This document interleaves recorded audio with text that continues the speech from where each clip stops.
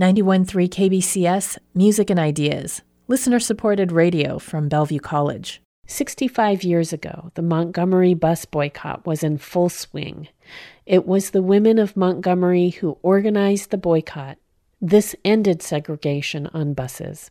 To learn more about the Montgomery bus boycott, here's an installment of the KBCS and Project Pilgrimage collaboration looking at civil rights past and present.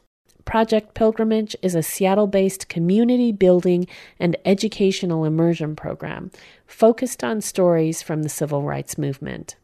In this segment, Dr. Terry Ann Scott, professor of American and African American history, and civil rights activist Bob Zellner speak with pilgrimage participants at the bus stop where Rosa Parks boarded the bus that led to her arrest after refusing to give up her seat to a white passenger. This is where Rosa Parks stood to get on the bus in December of 1955. She was working right here in this second building. The buildings are different now, but Montgomery Fair Department Store is a seamstress. It's always interesting to me how in the kind of characterization of her, people say that she was this old woman. She was 42. She was tired of the system, but she was not tired. A little bit before Mrs. Parks refused to give up her seat, she had been at a workshop in Highlander Folk School. In the South, there were many movement centers, and one of them was Highlander Folk School in Monte Eagle, Tennessee. It's now in Newmarket, Tennessee, still operating. Rosa Parks said in one of the workshops, "I wish that we would be able to have a mass movement in the Deep South." She said, "The people in Montgomery will never do anything. They're just stuck in their ways." So when she took that stand by sitting down, she didn't have a hope that there was going to spark a huge movement coming out of that. So she stood here, she boarded the bus. We know essentially how the story goes. She's told to give up her seat, and she said she felt that she didn't have to. She had been to the Highlander previous to that, and she said she thought about Emmett Till and said, "I'm not getting up." And then she was arrested.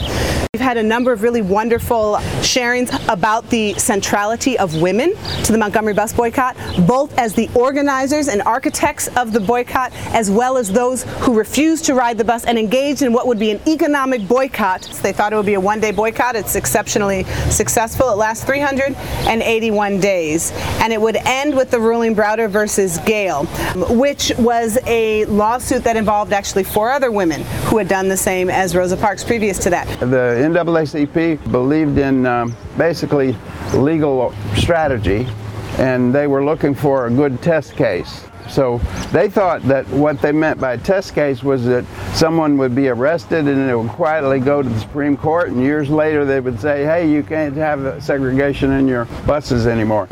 It turned into, because of the community, a huge community mobilization from top to bottom. It involved everybody from the taxi driver to the garbage collectors to the professors to the lawyers. And so they would engage in a very massive rideshare program, so much so that one way to undermine it was that the insurance company started to drop the insurance of those individuals who were involved in it. And so Dr. King enlisted one of his friends, who is an African-American owner of an insurance company, and picked up the insurance. He called his friend in Baton Rouge, Louisiana, a Reverend Jemison, and he asked him about how he instituted the rideshare. You know why? Because in 1953, Baton Rouge, Louisiana had a bus boycott as well. And so he called him so that he could take what Reverend Jemison learned from that moment and apply it here. They did not entirely desegregate the buses in Baton Rouge, Louisiana. They created what those engaged in it wanted to call a more humane system. When the boycott was about to start here, they asked the bus company, they said, "We're not asking to integrate the bus." They said, "Black seating can go in the back, white seating can go in the front, but never ask anybody to give up their seat." So that was a very minimal request, and the bus company wouldn't do it, and Alabama wouldn't do it, and that's what happens a lot of the times. You ask for a little bit, they won't do it, you have a huge movement, and then you get the whole thing. Also, Montgomery, by being a boycott, they were withdrawing their participation in the bus. Now, the strange thing about the capitalists is they couldn't do the basic math and say that many of the white people had cars and so forth, so they didn't use the bus very much. Who used the bus the most? The black community. Who got treated the worst by the bus company? The black community. Does that make good capitalist sense? No, it doesn't. And the economics would certainly play a role in other cities because that really demonstrates the power of the dollar and the economic boycott. In Nashville, they would lose millions of dollars during the sit-ins when they would make sure that African Americans did not frequent the downtown shops. The irony of it is that as much money as they lost and as much as it hurt their business, it still required that ruling to desegregate. They refused to desegregate because they said if we give in to this, we'll have to give in essentially to everything.